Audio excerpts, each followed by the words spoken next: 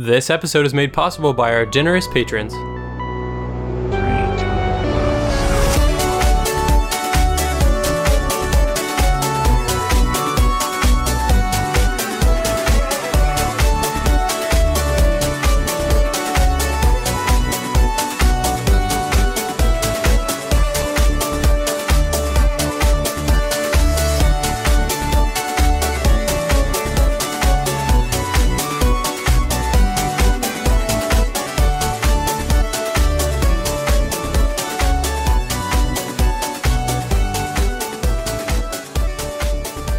Welcome to episode 129 of the Ink to Film podcast, where we read the book and then see the movie. I'm Luke. And I'm James.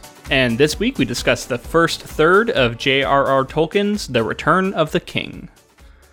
All right, man, here we are in quarantine. The world has gone to shit a little bit. Hopefully not too much worse, but, yet to be determined. We both thought Lord of the Rings might be a good idea for our first project, in the current crisis. So, how are you doing? How are you holding up with all this? Well, funny enough, I'm getting over a sickness. So, there are not a ton of tests around currently, so I wasn't able to get tested to see if I had the virus, but pretty certain it was a virus. It wasn't bacterial or anything. Tested negative for the flu. So, long and the short of it is I'm getting over the sickness. I'm okay.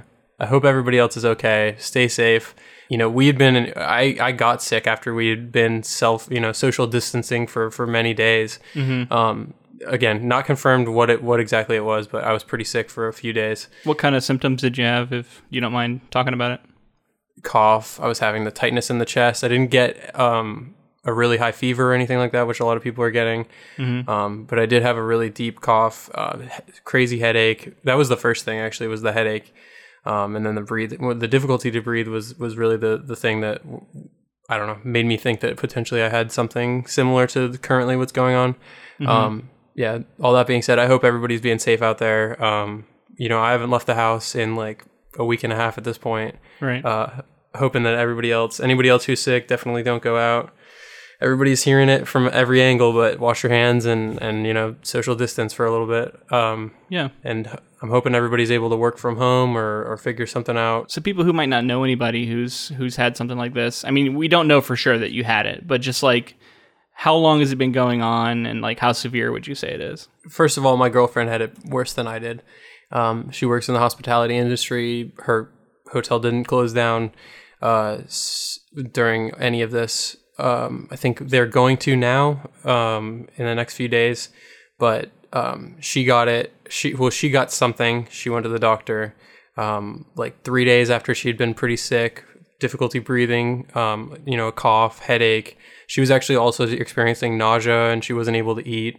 And so she went to the doctor. They tested her for flu. They ruled out anything bacterial, and that's kind of where they gave the same medication you would get if you were confirmed. There weren't tests in our county or in our area, so they gave her the medicine and the kind of the treatment options of as if she had it. They said, don't go to work, stay home, don't leave the house, take this medicine so you don't get pneumonia, that kind of stuff. Right. And then a few days, so she went to the doctor on Thursday, I'll say, and then I think I started to experience this symptoms on like the Saturday or Sunday. So that's only a few days ago. Well, I guess I started getting it on Friday, Saturday. It's been about, I guess like Tuesday 4 or 5 today. days now. Yeah. I definitely have experienced, I'm feeling better than I was like 2 or 3 days ago. So I think for myself, mm-hmm. kind of the worst has passed, I'm hoping. But this morning I woke up not feeling too great. But anyway, enough about all that. No, I mean, I think it's interesting, and we debated whether we were even going to do this episode. Obviously, your health is more important, and I said, if you're not feeling it, we can just postpone a week or what have you. But you felt okay enough to read, so that was something you were able to do. And then even today, it was kind of iffy whether or not you were going to fill up for recording. But whenever I talked to you, you seem pretty fine. So, we decided to give it a go. For me, I'm in a hotel right now. I'm having this remodel done due to a dishwasher flood in our unit. And we've been out for 3 months now, and we ended up we're in a hotel that's at like 10% occupancy. I tweeted a little bit about it, how I feel kind of like Jack Torrance in The Shining a little bit here. And, it's not really been fun. I'll say that. And really right here at the finish line, having additional delays and then having all this go down has really sucked. And like, we really just want to get back into our condo. And you guys are in a state of, we're about to be, I think in a day or two, our mayor just announced that we're in a Sikh, what is it called? Like the Sikh shelter? Yeah. I think it's like a lockdown. I don't know what the exact shelter in place. Shelter in place. Yeah, that's what it is. Yeah. I'm in Oregon and you're in Florida, in case you don't know. So we're complying with that as much as possible. You know, we have to walk the dogs and stuff like that, but we avoid people. We do the social distancing. I always let elevators go by if I see that there's people on them. You know, I don't ride elevators with people. I just brought that up to say, with everything else going on for you, you're also in the same sort of lockdown situation, not in your home, which is really rough. Yeah, it's been tough, but so I'm recording from a hotel room. So if you hear any weird sounds, or if I sound different, or if just the room tone sounds weird, that's what's going on. We're also pretty near a railroad, so there might be some train noises, tough to predict. So anyway, hopefully you guys all understand, because, these are unusual times, not our usual setup, but we thought, honestly, like, I wanted to record the episode if possible, because it feels normal to me, and it's just something I enjoy doing, so it's something I wanted to do. And we had been talking about doing Return of the King this year. That was a project we knew we were going to do. And when this all started happening, we thought, well, maybe now's a good time for this, because it's a story that, we're going to spoil it. We assume that everybody's either seen the movie or read it at this point. It's quite old. And it's a movie about good triumphing over evil at long odds. It's about dark times, but, the light shining through and that kind of stuff. There's a lot of sort of uplifting quotes in there, and I was finding comfort in reading it somewhat, even though this is a very dark installment, at least the parts we're reading early on with the Siege of Minas Tirith and everything. But it felt appropriate to me, too, because it was a lot of foreboding. There was a lot of, like, waiting for this coming storm and the coming onslaught, and I couldn't help but make all these comparisons to how I'm feeling now. So that's why we chose to do it now. We're going to do a deep dive into it. We're going to be covering the first 6 chapters today. Then we're going to cover, which is essentially the first third of the book. Then we'll cover the middle third and the last third in the coming weeks, and then we'll watch that big, 4-hour epic movie to cap off our Lord of the Rings coverage, which will be our 12th episode on the Lord of the Rings. So it's been a long journey, and I'm looking forward to the ending bit here. Yeah, it was comforting. Like I definitely don't think I would have been up to start reading if we had started sooner than we did, but it was like kind of the perfect time. I was coming out of this this funk that I've been in, and then we get to read about sort of like the combining of the forces of men, and like men coming together and like working together on a kind of standing back to back. And I feel like in this time of us, like, clearly we're all separated, but like it is, if you are taking the sacrifices to be away from everybody and that kind of thing, it really does feel like it's sort of like this, like, I don't know, this like coming together of everyone. And like, there's sort of, it feels like the world as a whole is going through something. And all this other stuff that seems to be a big deal when there's not a pandemic out there, melted away pretty quickly. And I think countries are coming to help each other. I think that, I'd like to see more of it. Yeah. This idea of people coming together, even though ironically we can't be together right now, just people coming together to like protect others and sort of like not get anybody else sick, that sort of thing. It definitely felt in keeping with the themes of what's going on right now. Well, and it does feel sort of like a wartime in some sense. It's just war against a virus, and the people fighting it are the healthcare workers. So, my heart goes out to all the healthcare workers out there, and we're pulling for you, and you're on the front lines dealing with this with not enough supplies and not enough help from the government. And leadership is sometimes dodgy, and it's dodgy in this book at times, and it's very dodgy in this country. So I think there's just a lot of parallels. And I mean, we're going to try not to make everything about the current situation, but like how can you not, So yeah. Well, famously, Tolkien disliked allegory, so let's just not draw any allegory to anything ever. Even though, like, for whatever reason, you could put any situation up against these stories, and it kind of seems like an allegory for, you know, Christ and the Bible, or like World War II and all these different things. It's really funny. Well, and even that quote is overblown. We talked about it at length, I think, but just to revisit it a little bit, he was basically saying he thinks allegory can be reductive if you look at something and say, oh, it's just an allegory for the First World War, or World War II, and that's all it is, and you don't look at it from any other perspective. Like, he always wanted it to be like, no, it is something you can use as a prism to look at many things. That way, people like us could come along in this year and use that to compare to what we're going through now. You know what I mean? Where if it had been a direct allegory and that's all it was, maybe it would be more difficult to do that. But anyway, if you're ready, man, I'm ready to get into this. And let's kick off our Return of the King coverage. Let's do it. So the year was 1955, and I just wanted to mention that a particular world-changing event took place that year. Dr. Jonas Salk started inoculating children against polio for the first time.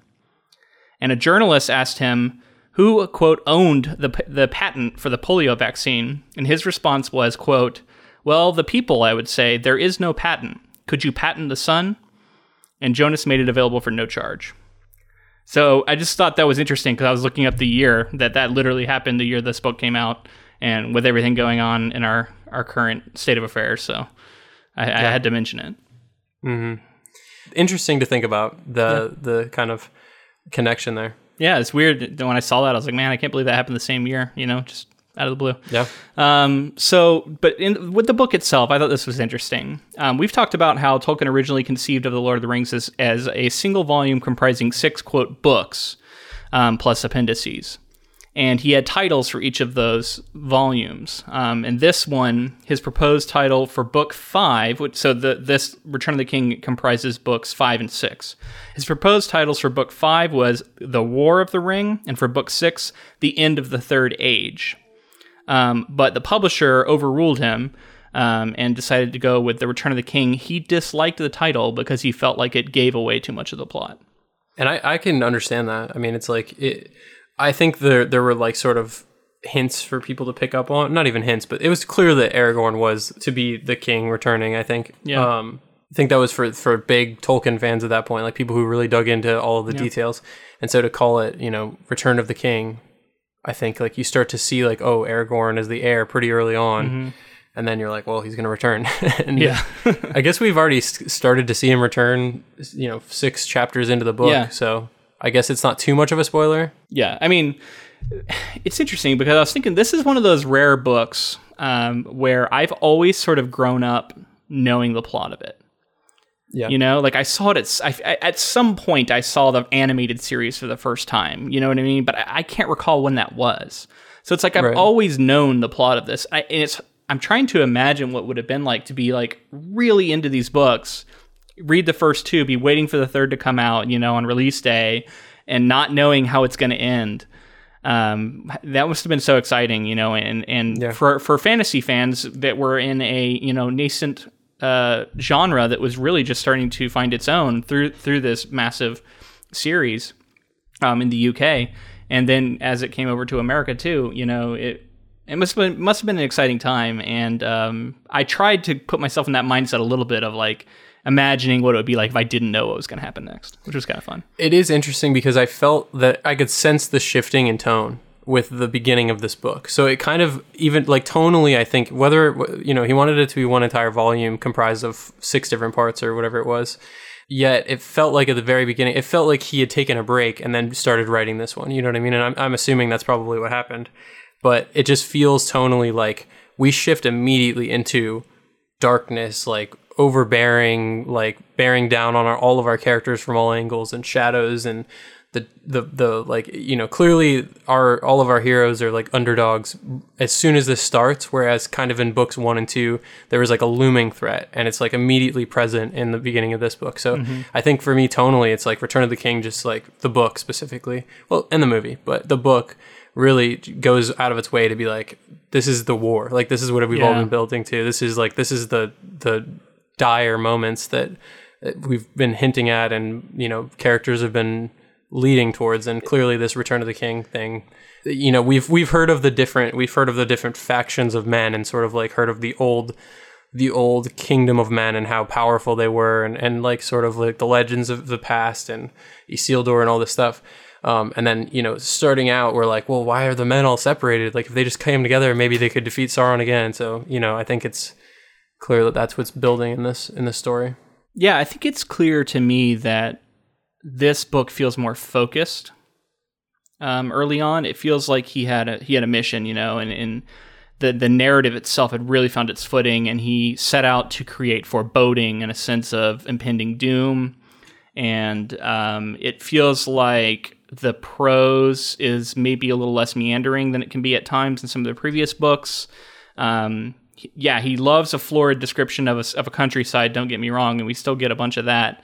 We get a lot of world building. Yeah, and now we just get it covered in shadow. It's like, you know, the looming shadow, or like the darkness, right. The black ink of the darkness out the window, and that sort of stuff. So he still describes it. It's just he also describes like this overbearing darkness.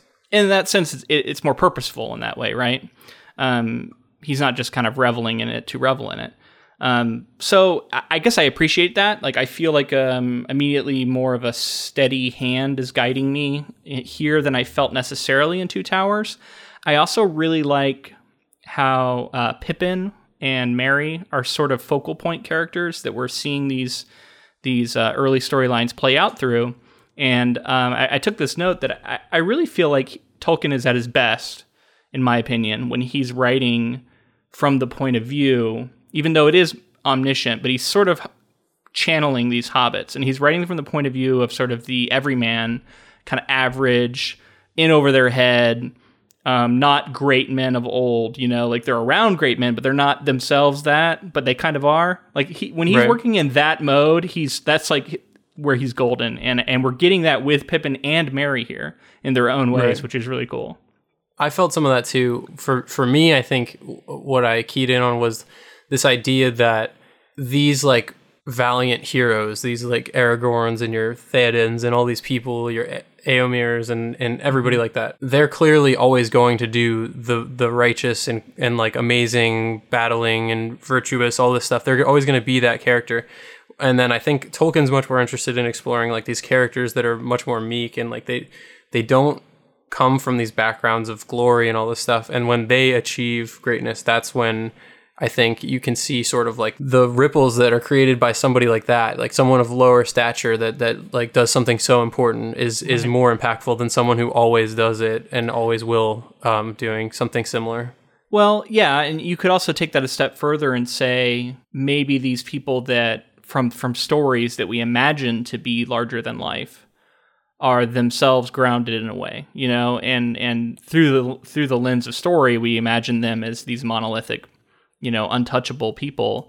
Yet if we see the fact that, you know, Merry can become an important figure or what have you, then there's something to be said for like every one of them might have a little bit of that in them too. Like they're just people that are caught up in these moments. It's interesting because he does play with both, right? And he definitely loves to talk about like the kings of old, and like, you know, being the child of a king, and how you have all this, you know, power, and there's a lot of that for sure he likes to talk about, which seems very rooted in sort of British, you know, lore of the time and of times past. So as an American, some of that strikes me as a little odd, but it kind of makes sense for the world that he's created, I guess.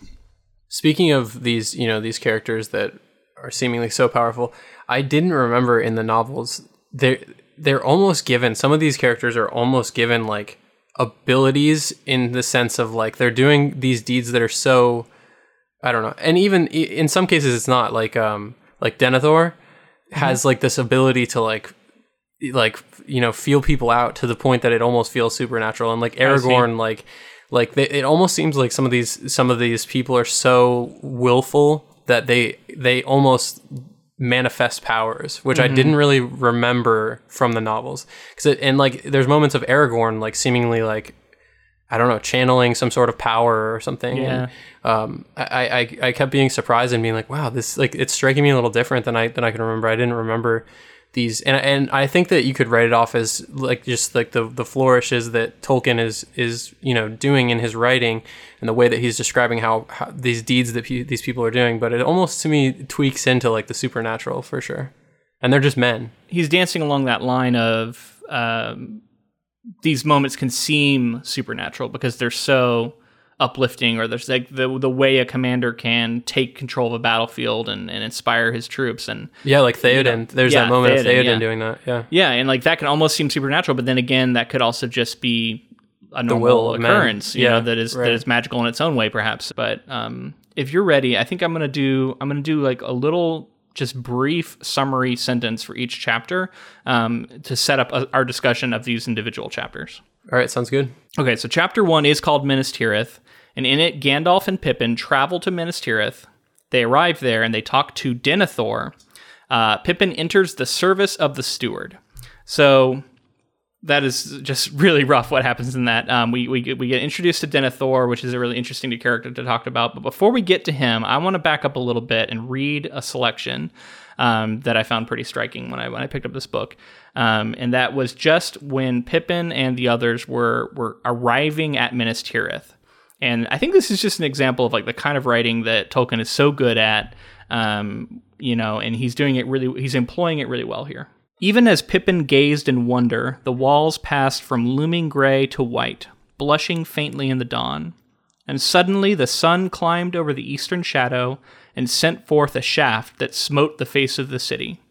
Then Pippin cried aloud, for the tower of Acthelion, standing high within the topmost wall, shone out against the sky, glimmering like a spike of pearl and silver, tall and fair and shapely, and its pinnacle glittered as if it were wrought of crystals. And white banners broke and fluttered from the battlements in the morning breeze, and high and far he heard the clear ringing of silver trumpets.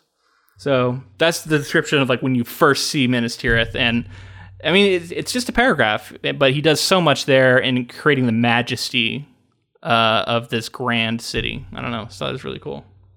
Yeah. I mean, I think we've probably talked about it on every episode, just the way that he describes things. And I think that there's something of a disconnect for some fantasy fans, because I think they might be looking for like more of the sword battles and things like that. And I don't think that Tolkien necessarily excels, although there's a battle here that I think is pretty well executed. Yeah. In these 6 chapters. But I think it's more about the fantasy elements. I think it's more about the lore for people. I think it's more about the bloodlines, the different races, and of course he's like the godfather of a lot of this stuff. Mm-hmm.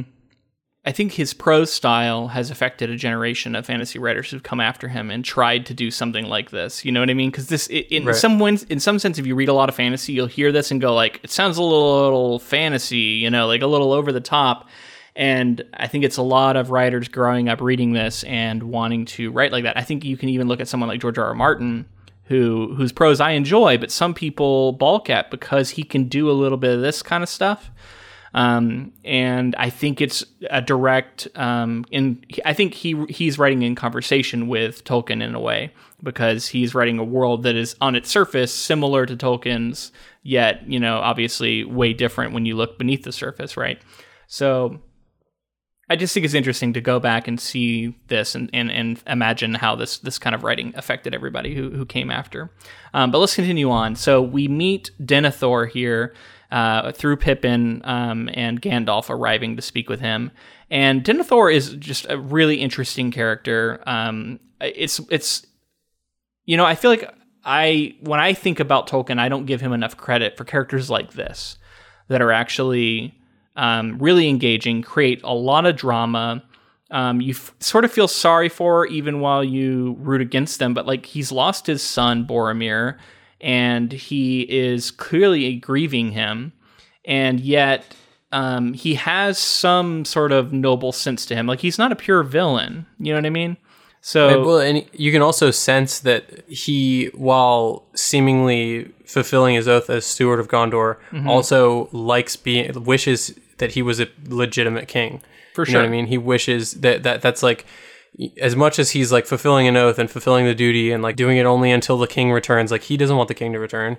Yeah. And like there's so much of that where he's so easy to hate but at the same time, because we're invested in like the goings on of men and like Boromir and Faramir, like we're invested in kind of what's around him. I don't know. It's hard for me to kind of feel bad for him sometimes, just because I just think about what we're going to talk about in a couple of chapters, and I'm like, fuck you, Denethor.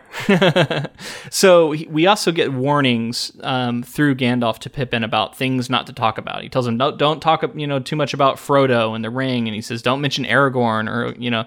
And so whenever we're getting warnings like that, like we're on guard to not trust this guy. So he's set up in that way, and we're kind of ready for him to be a little dodgy, and he is. And then Pippin, I think, kind of surprises everybody by swearing fealty to him because he feels guilty about Boromir dying. And we'll see in the next chapter that I think it's interesting how Tolkien sets up this side-by-side comparison, because Merry will be doing the same thing with Theoden. And then he can create this sort of side-by-side comparison of the kings between Theoden and Denethor, and how they each interact with someone swearing fealty to them, and what they demand, and what they, what I mean, like how they manipulate that bond or don't. And it's like an old saying, but just like the way that you like can judge the character of a man by how they treat the people who serve them, kind of thing, the people who are below them.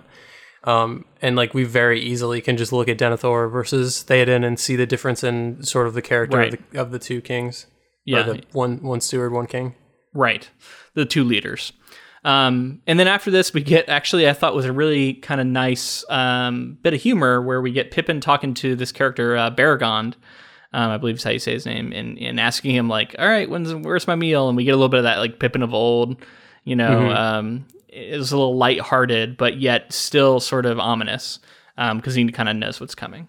Yeah, and then he invites Pippin to go meet his son, who's like a child, but they're like, similar in stature, so they go around together and tour the city, and I think the kid's name is Burgle, is Beregond's son, and he's like all, at first kind of hesitant, like thinking this guy's, older than me, but I could probably take him in a fight, to eventually respecting him because he's able to get into certain areas in the castle, and just like getting to explore Minas Tirith and seeing Beregond's son and that perspective, and the way that kind of the men think of Pippin, because of the fact that they were like, yeah, if you want somebody to hang out with, go hang out with like my 10-year-old son. Yeah, they kind of think of them as children, for sure. But Pippin is like, he's fine with it. He's happy to go hang out with this kid. So, I think it just shows like the kind of the personality of the hobbits, and sort of like what they're willing to put up with, and sort of why, I think honestly, why they're able to overcome things that other people weren't. I think if you think of a man who's been told like, oh, go hang out with my son, like the pride of men would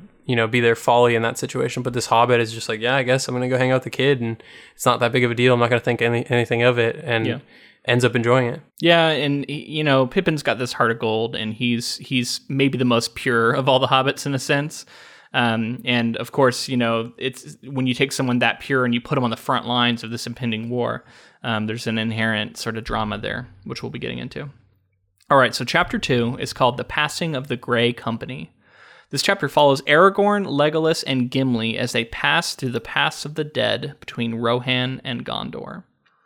So this chapter actually starts out with an interesting bit where this guy named Halbarad and some other people from the land where Aragorn once dwelt show up, riding horses, and sort of meet up with the riders of Rohan, and join forces for a moment at least. And we find out a little bit about the people that Aragorn once grew up around, which is not something I remember from the movie at all. So it was an interesting bit for me. This is my first time reading this book. I don't know if I said that or not, but so some of this stuff is new for me for sure. Yeah, it's interesting. Aren't they sons of Elrond? I think some of the people who come. Yeah, there's two there who are said to be the sons of Elrond. Is that literal? Like, are they actually sons of Elrond? I think so. Okay, I think so. Yeah, clear. As far as I know, yeah. Yeah. And then the Dunedain are the others who we meet up with, right? Okay, so yeah, very interesting, because they go along with Aragorn, and he's like, well, it's time for me to split up with the Riders of Rohan. at some point. Yeah, and he's going to go to these. They say, remember the past of the dead, and he doesn't want to do that. But then he gets convinced that that's the best option. And then it's him, Gimli, Legolas, and these 30 Dunedain riders that all go together in the book. And I think I'm not 100%, but I think the remember the past of the dead comes from Elrond. I'm not 100% on that, but I think that's a message from Rivendell to... Yeah, I think it was from Rivendell, which would imply Elrond. Right. So anyway, right. They're going to go take the path of the dead, and Theoden and his men are like, no, we're not going that way. Yeah. And then Aragorn gets the company, there's no company that comes along with them in the film. Yeah, no. But so this company Aragorn, just through sheer force of leadership, is able to convince this company to come in with him, obviously with Legolas and Gimli as well. And the scene in the film is kind of it's a big one, and there's a lot of build up, and it was there, but honestly it's like a page in the book. They go into this path and the spirits are lingering around, and I think Aragorn calls out for will they fulfill their oath, and there's no reply really, but eventually as they make their way through the path, Legolas realizes that the spirits are kind of traveling with them, the spirits of the dead. The so-called Grey Company, yeah. Exactly. I kind of like how it's handled in this really sort of subtle way. Like, he doesn't do a lot of describing of what they look like or exactly how much of a presence they actually have. He instead describes, like, the townsfolk and the countryside, like, fleeing and... right. this Grey Company riding through and they're like telling stories of the king who rides at the head of the Grey Company and all this stuff. They do it in a roundabout way that I think works really well. We'll get to my issues with. I take some issues with this stuff in the movie, and I'm kind of withholding judgment here to see how I feel about it. With the context of the book. Yeah, I already like the way the dead are handled a little more in the book than what we get in the movie. Because they are a little bit kind of rule breaky to me. They're a little bit kind of like a cheap out in the movie more so though. I think they do a lot more in the book to set them up, and they don't feel as overpowered, which we can get to when we get to the movie. Yeah, that's something else I want to talk about was the backstory that we get. I think maybe is more clear or more powerful just in the way that it's described. Because I think it's described from Theoden's sort of retelling of it, and Aragorn there's a song that he sings as well as like some description. Yeah. And I think those together create this sort of lore and backstory there that like obviously we know like, oh, they betrayed them because of Sauron, and like when Isildur called for the men to help them fight Sauron, we find out that the men had fallen to Sauron and were in his service and didn't fulfill their oath. Yeah, and he cursed them. But I think just like the lore of having the song and this sort of idea that Aragorn, like the song is like, I don't know. I was listening to this analysis where somebody was mentioning that the idea of story in Tolkien's sort of viewpoint the reason there's so many songs and a lot of this stuff is just that like before the written word was really the way that people consumed stories and things like that, songs and sort of performances were the ways that people conveyed important information.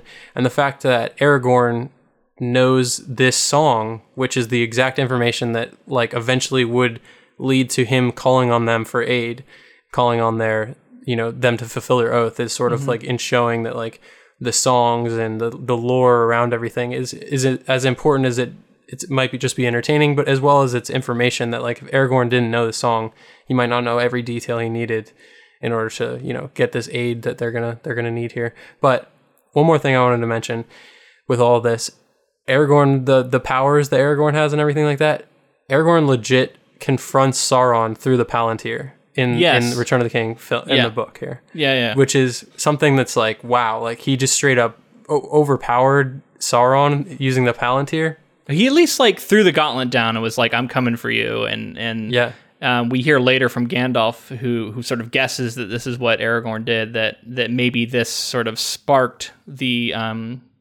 attack to happen sooner than it would have otherwise, which maybe implies that he isn't as ready as he would have been. I don't know. You also could argue that maybe it's a bad thing because everybody couldn't get together in time. Debatable. Yeah. Well, anyway, just the fact that he had the not only the wherewithal but the power Yeah. to contend with Sauron in that way. And he's fully embraced the fact that he is Isildur's heir and he's the king at this point. And I think that's where the powers derive from. It really doesn't feel like this is sort of Strider the Ranger. This feels like Aragorn, the Return of the King, and he's fully embraced it now, I guess, after the events of the Two Towers. But I do want to mention a couple other things that happen in this chapter that are really interesting. For one, we do get Merry swearing fealty to Theoden, which we talked about, which I like that he's setting up that comparison point. But then the other one is Éowyn. This is her first moment where she wants to go with Aragorn on this mission. And they have this conversation where she's giving all these like compelling reasons why she should be able to go.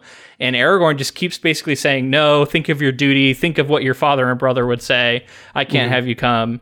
And she says, quote, all your words are but to say you are a woman and your part is in the house. But when the men have died in battle and honor, you have leave to be burned in the house, for the men will have need of it no more. And I just thought this was a great line, and this is the kind of thing like I've been waiting for. You know, like I knew that it was coming, and I'm glad that we're getting it here through Éowyn. And I just love to see her character sort of battling against this really entrenched patriarchy that permeates all of the Lord of the Rings. Like it is. It's everywhere, right? Like it is all the men, the women all stay home. It is just everywhere. It's all kings. It's all very male. And I like that Tolkien at least puts in a little bit to sort of question that and whether or not that's right and whether or not that's what we should all be championing here. And I think through Éowyn we do get a little bit of that, and it builds into its own arc, which we'll get into, that I think goes to nice places. Yeah, Éowyn's awesome. I think we'll talk more about her in a little bit. Absolutely. And then, I love it. He says, what is it where he says, like, what do you fear, lady? And she says, a cage. It's some really great lines. Like that whole exchange I thought was really, really well written. And then we get chapter 3. So chapter 3 is called The Muster of Rohan. Rohan prepares for war. Merry heads off for Minas Tirith on a horse with a rider who calls himself Dernhelm. Here we go. So this is, we get a little bit more Theoden here, and I just really like Theoden as a character. He's not perfect, you know what I mean? Like he's clearly a good leader, but I like that Tolkien is able to show that like he's a little bit stubborn, and he does think that he knows best, and he's unwilling to listen to outside counsel sometimes. So he kind of shows that like while he's a good man and he knows how to give a great speech, he does have like a fail state, and that is when he is convinced he knows what's best and won't listen to anyone else. And we get that a lot with him and Aragorn. I would throw out that you have to think of Theoden, like where Theoden started this story, where this started this adventure. Right. Like we're dealing with Theoden, who was completely listening to counsel.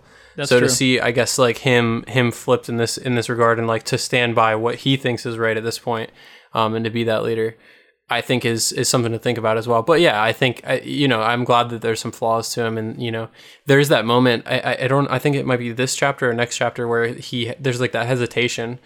It is next chapter, so maybe I'll wait on it. But basically, there's hesitation, and he sees a battle going on, and there's almost like a faltering of man, and then there's like a spark that happens, and then again a great speech, and they ride into battle. But yeah, this like leader who isn't perfect, but is gonna do what's right by him at this point, is a lot better than Theoden as like answering to Wormtongue or at least listening to everything Wormtongue says.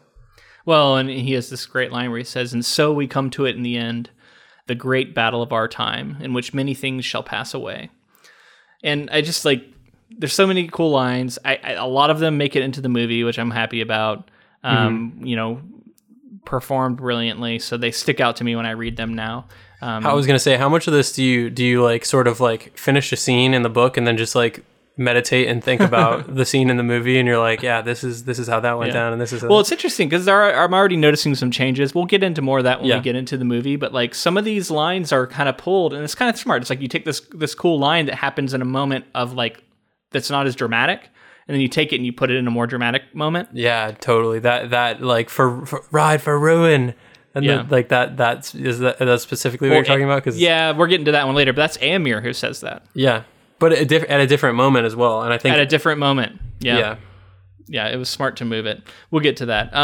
So Merry here is facing this situation where he's being told he's not going to get to go. He has to go with these other people, and he doesn't like it. And he finally meets this unknown soldier who calls himself Dernhelm, and is quite obviously Éowyn. Yet Merry can't tell. And this Dernhelm wants to go to the battle, and says, "You can ride with me." Because Merry has this whole time where he's trying to convince Theoden that he can throw me over the back of a horse, tie me to a saddlebag, whatever. I just want to go. And he's like, "No, we can't do that." And in the sense, like there's an interesting comparison between Theoden and Aragorn here, just both being so unwilling to let people ride into danger with them who they deem unfit for battle in a way, whether that's the hobbits or women. Right. And I think we are being shown that there is that's faulty logic, and that we're being shown that ultimately people like Merry and people like Éowyn have a lot to offer. And I think that's a good message, in this old book. This is a spoiler.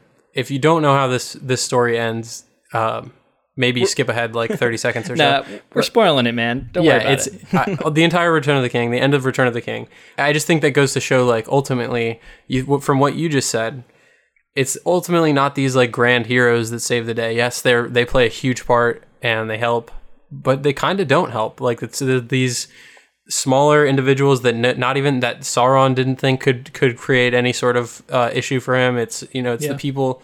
And like, I think Gandalf had the foresight to understand that Sauron would overlook them, but everyone's overlooked the hobbits continuously. And then ultimately, even here we see that Merry is the one who kind of saves the day when we get to this final chapter. So we'll talk about that. But these characters, clearly Tolkien is saying, everyone is important, and everyone has a role to play. We talked about it way back when we started out our Lord of the Rings coverage, about how he said that he was inspired by these soldiers he served with in World War I, that were these like common guys off the farm who were out there fighting. And I think clearly the hobbits are those characters, right? Like they're like, this war's too big for them, but they're there and they're making a difference in their own way. I still believe that these characters are where he is really writing to his strength. Now, just because we gave him so much credit, I do want to go ahead and say a little bit of a critique here, and that is I just cringe every time I hear about the swarthy Southerners and the Easterners who are here, fighting on the side of Mordor for like no discernible reason.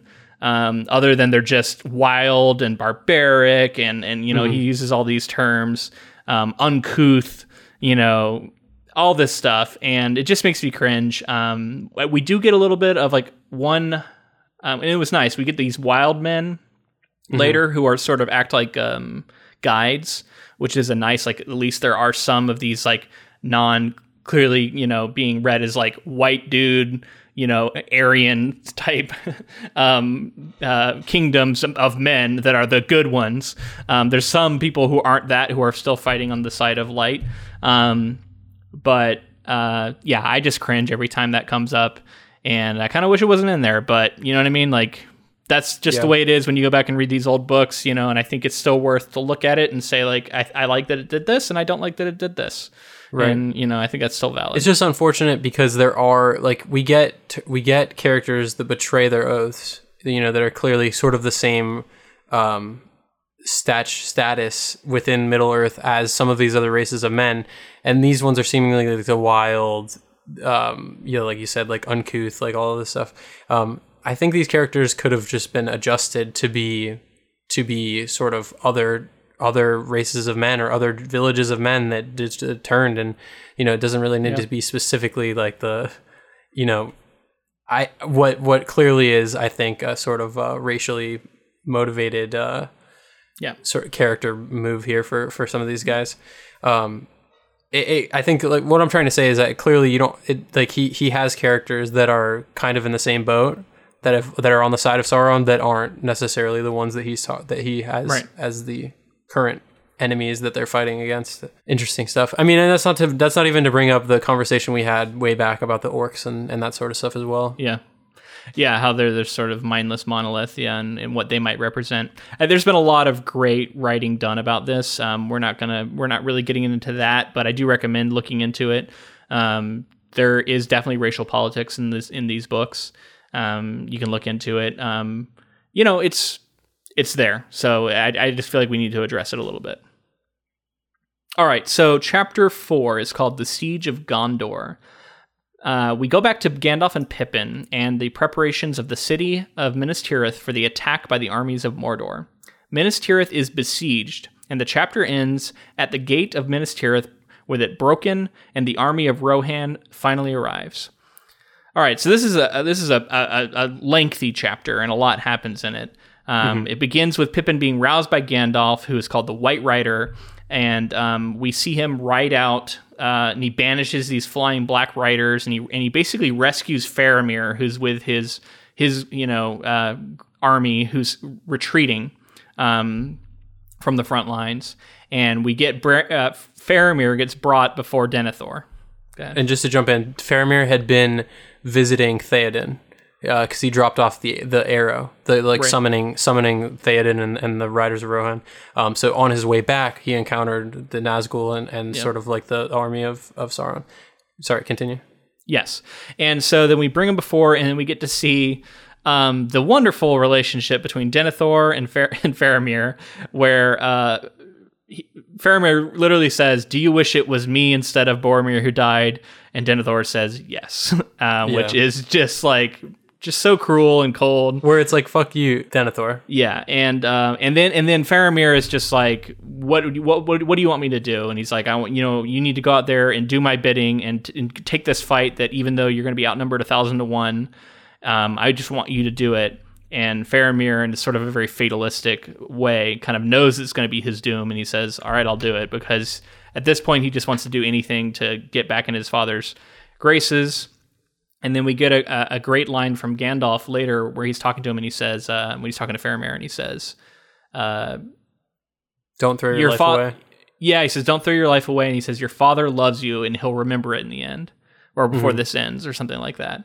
And like much of what Gandalf says, it kind of rings with this hint of prophecy almost, and we kind of get an idea of what might be coming. The tragedy of Faramir. We talked a lot about Boromir I guess technically for the book in Two Towers, because it happens in Two Towers. Faramir is right there with Boromir for me. Just the tragedy that's there. The fact that he didn't look on his two sons as equals, and the fact that he saw one as lesser. It's a tragedy that Boromir dies the way he does and doesn't get to see the race of men return and all of that. Faramir is still here, and he not sent into a suicide mission had a huge role to play. Or I guess we can get into spoilers anyway. Things are building up currently that make us believe that Faramir is dead. Well, and he's not, which you find out later. But just the way that Denethor is treating Faramir, and the way that he's like. Later on it'll be like he's poisoned and sick, and he's not willing to. I think due to his own hubris and the fact that he not only refuses to be wrong, but also just doesn't would rather have it end than see any sort of honor and have. I don't know. He throws away Faramir's life seemingly, and then throws in the towel when he's on his deathbed. Which is just like, again, Denethor, fuck you. Yeah. I get you, man. I guess I just felt a little more sorry for him in the book than I did in the movie. Just because I feel like there were times where he felt like he was more with it. And then he seems like truly just bereft, and he kind of realizes all the mistakes he's made when Faramir comes back. We're getting ahead of ourselves, but Faramir in the book, I remember when I saw the movies way back in the year 2001, or whatever it was, 2002, whenever Return of the King came out, 2003, something like that. I think 2003, yeah. I remember people saying, "Man, they're doing Faramir wrong in the movie," and I can feel that a little bit, because I remember in the movie that I was distrustful of Faramir. And that has never really been the case in the book. We've always trusted Faramir. We've always felt like he's He's got a good head on his shoulders. He's sort of resisted the urge of the ring, right? Even more than Boromir did. Even more than Boromir. So in that sense, I've always felt like Faramir is much more of a tragic figure. Now, I think they come around to that in the movie, but the character does suffer a little bit, I think, because there's an initial phase where we're really distrustful of him. I also wonder if it's an issue with theatrical versus extended cut maybe. Of Faramir. Something else. That's true, because we do get some more Faramir scenes, like we talked about. I think in the first movie, we get a really interesting Faramir scene, and Denethor gets introduced with Boromir in this flashback sequence, which is really interesting. But again, I just want to give Tolkien credit for this family dynamic. Like, it's so interesting, right? Like, these two sons and competing for their father's love, and the way he favors one of them so much, and he expects so much of them, and just really, really engaging characters that really shine in this third book. So we also start hearing the first time, I think, where we start hearing about the talk of this black captain who none can stand against, and even his own fear. And I just love these descriptions of it. It just sounds very menacing and epic, right? The epic language of Tolkien is just on full display. And then at the same time, we see Denethor, like we talked about at the very beginning, we see leaders making mistakes, and we see Denethor making some mistakes here too, tactical mistakes. And because of that, that's when Faramir falls and is brought back to the White Tower. Faramir is sent to Osgiliath, which is a stronghold of Gondor, which has kind of been taken and then taken by the forces of Mordor and then taken back by the men. The battle that we were just talking about with Faramir and Boromir, that was like the battle where they retook Osgiliath, I believe. Yeah. And then, so, they lose it again in this. Denethor refuses to lose his foothold at Osgiliath and sends Faramir on the suicide mission, and a bunch of men come back. Faramir doesn't come back because he stays with the rear guard to try to make sure that a lot of men make it out. And then, as he's on his way back, he's poisoned by an arrow, hit by a poison arrow here. And then, Denethor immediately just like takes him for dead. And, upon seeing Faramir like this, just goes and mourns over his sick body and even while his city's under siege. Exactly. Refuses to make any leadership decisions, and Gandalf eventually kind of starts to lead the forces. And we see this siege take place. We see these catapults, start hurling rocks in, and then at one point we got a detail where they start hurling in the heads of all the men they've killed, which are described as like raining down, and they're soft, and then they have like these marks branded on their faces, and they clearly died in anguish. I think they set some of them on fire as they launched them too. Maybe. Well, and then we hear about men like seeing some people that they remember like eating with, and they recognized, and like I was like, this is some grimdark shit, here in the middle of Lord of the Rings. I was not expecting. Brutal stuff. Yeah, I mean, this is someone who's seen, what men are capable of and what people are capable of in war. I think this is Tolkien harnessing a little bit of that.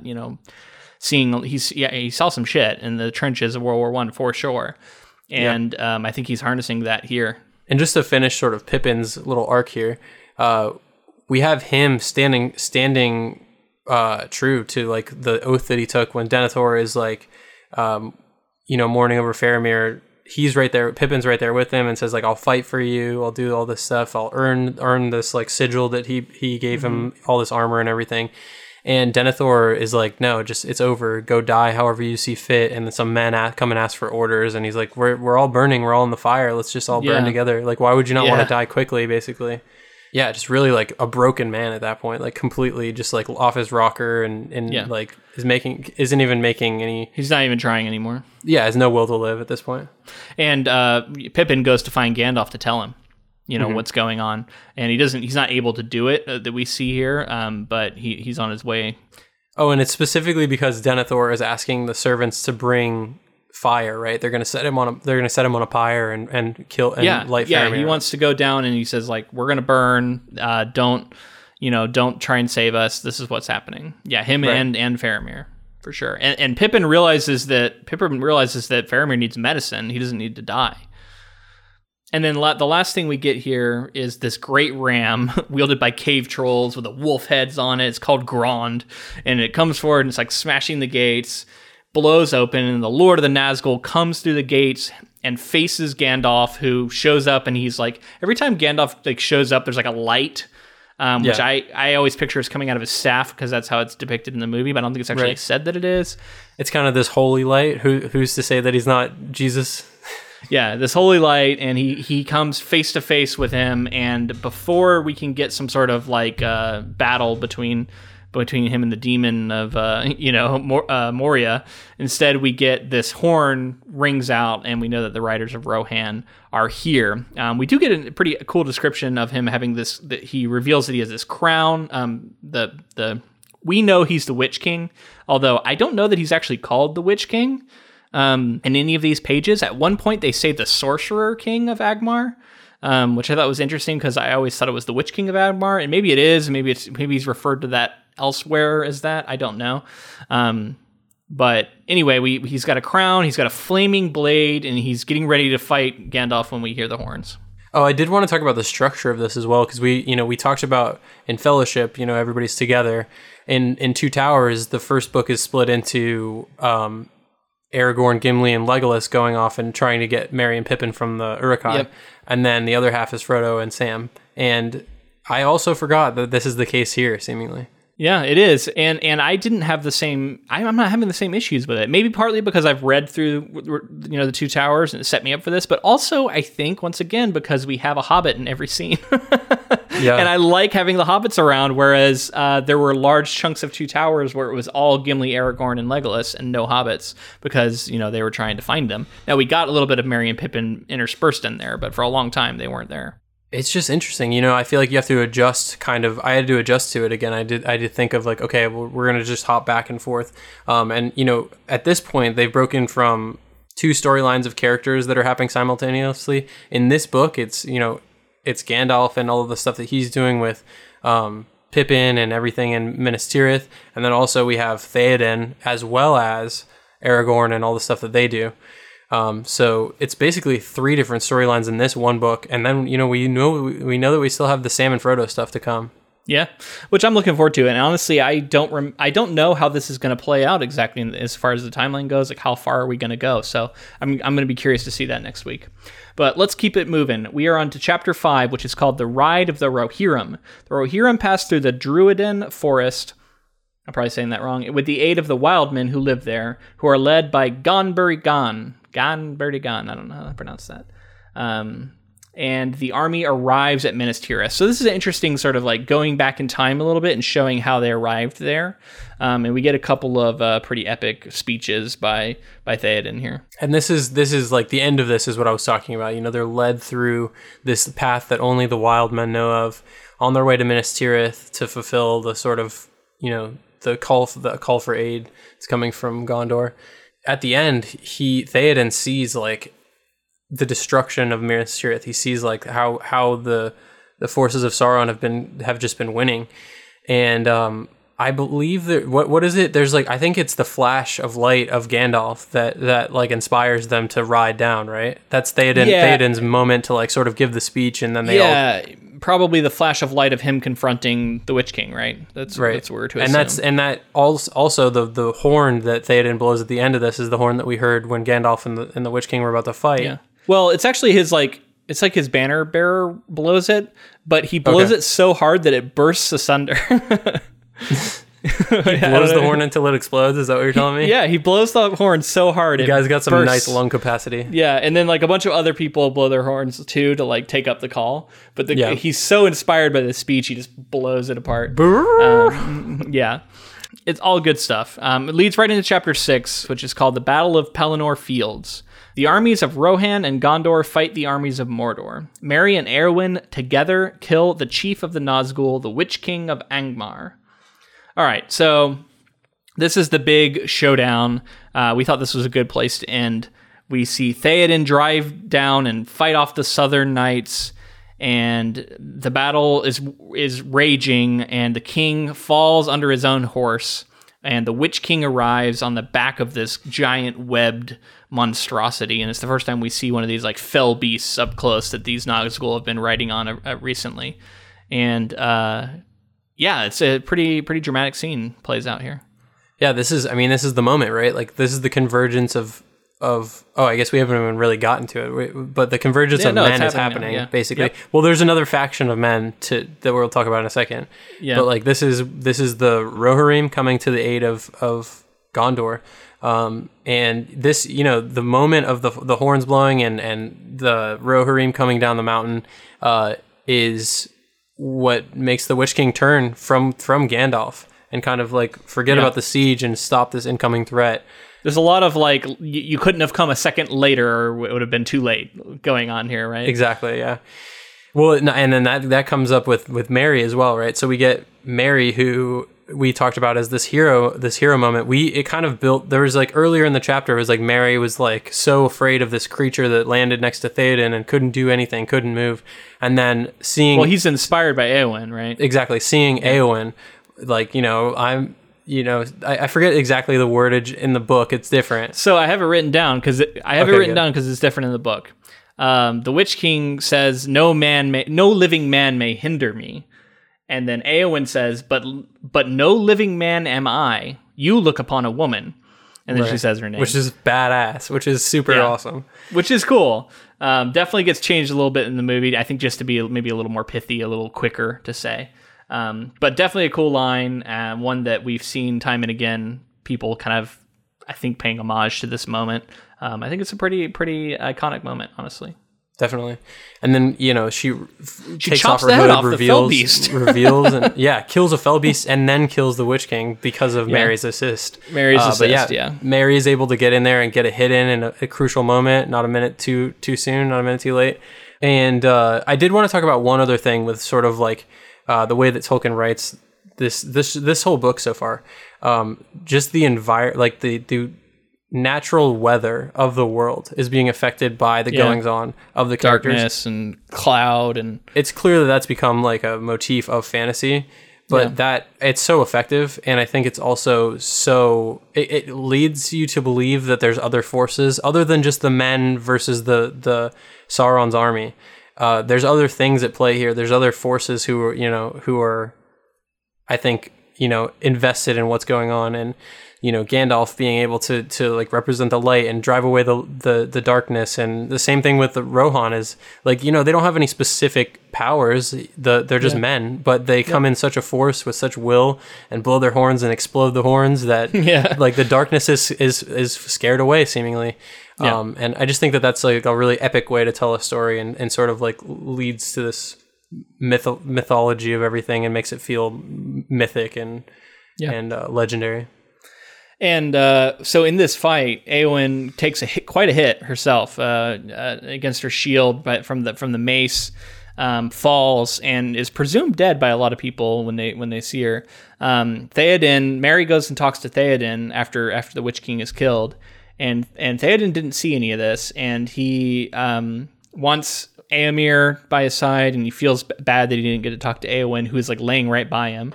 And for whatever reason, Mary doesn't like tell him, like, she's right there, go ahead and talk to him. I think because maybe it would like hurt him too much or something to know she was there. I don't know. And then Éomer does come eventually, sees his father, and it gets pronounced that, Theoden lives just long enough to say that, you're all hail the King of the Mark. You're the new king, essentially. And Éomer then notices Éowyn is there, and he like loses his shit. Starts screaming death, death, death over and over and over again, which is not super inspiring, and leads the people off and just leaves her there. And it takes Mary to say like she's not actually dead. Like, right, isn't it? Or Mary's with her, and actually there's this other guy who comes up and checks her breath and sees that she's not dead. But it's clear that Éomer thinks she has died. Exactly. Yeah. So that's the main thing is like he thinks that she's dead, so he's like, death, because I can't believe it. He's just overcome, but I think that does lead him to go back into battle, right? Like I think he leads men from that rage he experiences. Right. We get a lot of people just like dying. It's still really, really bad, even though the Witch King has fallen. And then all of a sudden, this watchman sees this black fleet coming up the river, and it's the Corsairs of Umbar. And they're like, well, this is it. We're done now. This is the enemy has come to kill us. And then we get this quote from Éomer, when he sees this, he's like, this is going to be our last fight. He says, now for Roth, now for Ruin, and the Red Nightfall, which gets changed a little bit in the movie because it gets blended with another thing Theoden had said earlier. And it's he's planning to take this final stand. But this cool moment is kind of toothless because it's not the enemy, it's Aragorn. So yeah, I thought it was really smart to take this line that's very cool and be like, I'm going to use this at a different moment. Right, yeah, no, I totally get that. The I do love that Éomer's like laughing. He has like this like fit of laughter, and like he's gonna fight to the last no matter what, even though like all hopes are lost. But at the same time, he's like laughing at their circumstances, and he sort of just like can't believe it, and is just like so overcome by the battle and everything that he's like. And I just thought that was a really interesting character quirk for him to just be like so enraged and so like so overcome with the fact that they were gonna lose that he's just like gleefully, he's not happy, but it's like sort of like this like he can't believe the circumstances. So it's and him and Aragorn have this reuniting moment where they're like laughing and hugging and like, no, I mean before when he sees the banner, when he sees the banner, I think that he's like, we're fucked, and he just starts laughing and killing people and like fighting to the end. But yeah, it's you're revealed. saying before he even knows that the help is on the way, he was laughing? I think it's like they see the flags, they see that all is lost because like the enemy fleet is coming in, and then he starts killing people, laughing and sort of just like not really understanding the circumstances that it's Aragorn on the ships until the white tree is dropped of Gondor, the Elendil. Right, with it's got like the stars on it and the crown, and it's like, oh, the king has returned, Right. And then, it's Aragorn with Gimli and Legolas. They come off, and there is the briefest of descriptions of the rest of the fight. It's brutal. It takes the rest of the day, and a bunch of people die, and then it's over, and the dead are gone. There's nothing crazy described. We don't know that the dead... We know that the dead fight, but beyond that, we don't really know like how effective they are. That we do hear some stuff about like the Mordor thinks like some fell trick is being played on them or something, right? But beyond that, it's like it's not.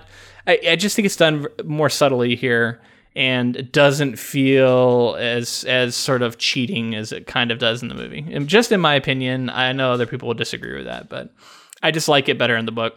If you think about it visually, like I think you have to show like I do think that you can show less of them, but that shot of like Aragorn, like sort of, we'll talk about it in the movie, but running out, and like as he runs out, like all the ghosts come through the ship or whatever, like they get revealed as he's running out. Like that I think that shot's needed, but like sort of the fighting that goes on with the ghosts and all that stuff, where they're like clearly never going to take damage and just continue slaughtering people, I think is where it feels like kind of broken. I think if you show that the Army of the Dead's there, I would have liked to see, you could have had an Army of the Dead who could still be fought. You know what I mean? Like could still you see some of them getting bested by a group of orcs or something. Like instead, I don't want to harp on it too much because we're going to get into the movie. But we'll get to it, yeah. Anyway.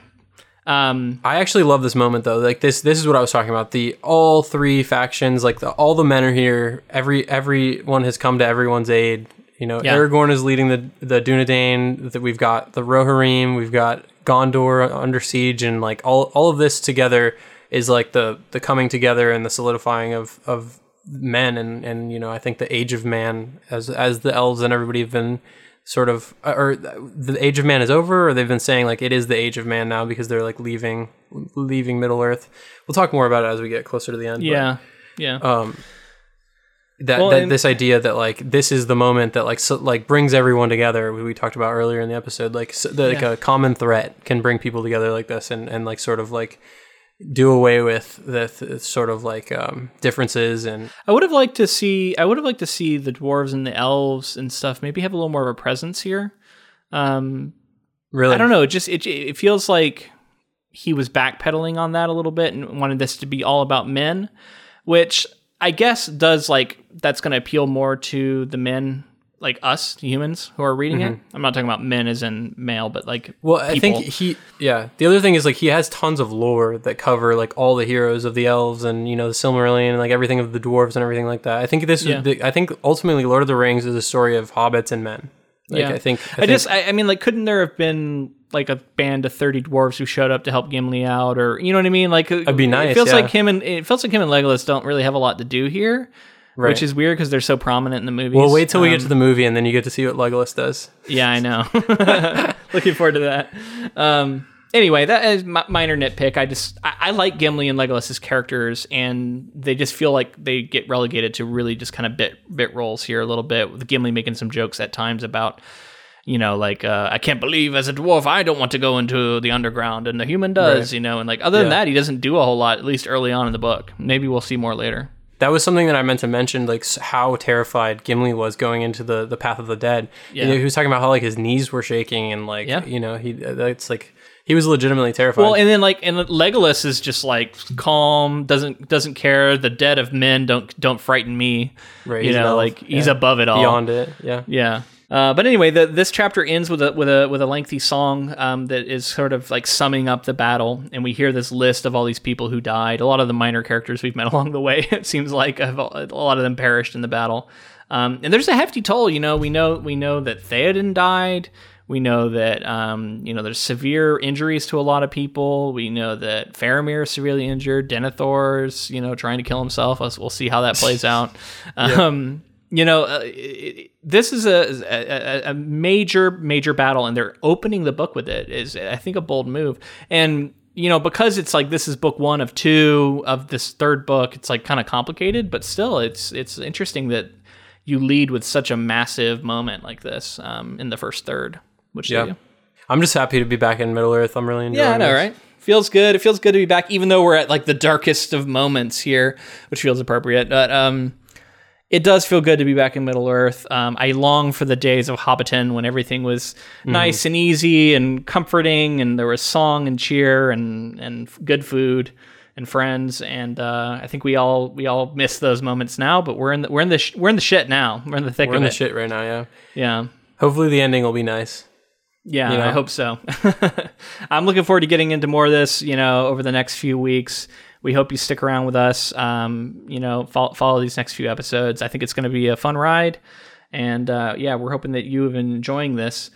If you did enjoy this episode, let us know in the form of a rating and review on whatever podcast app you use.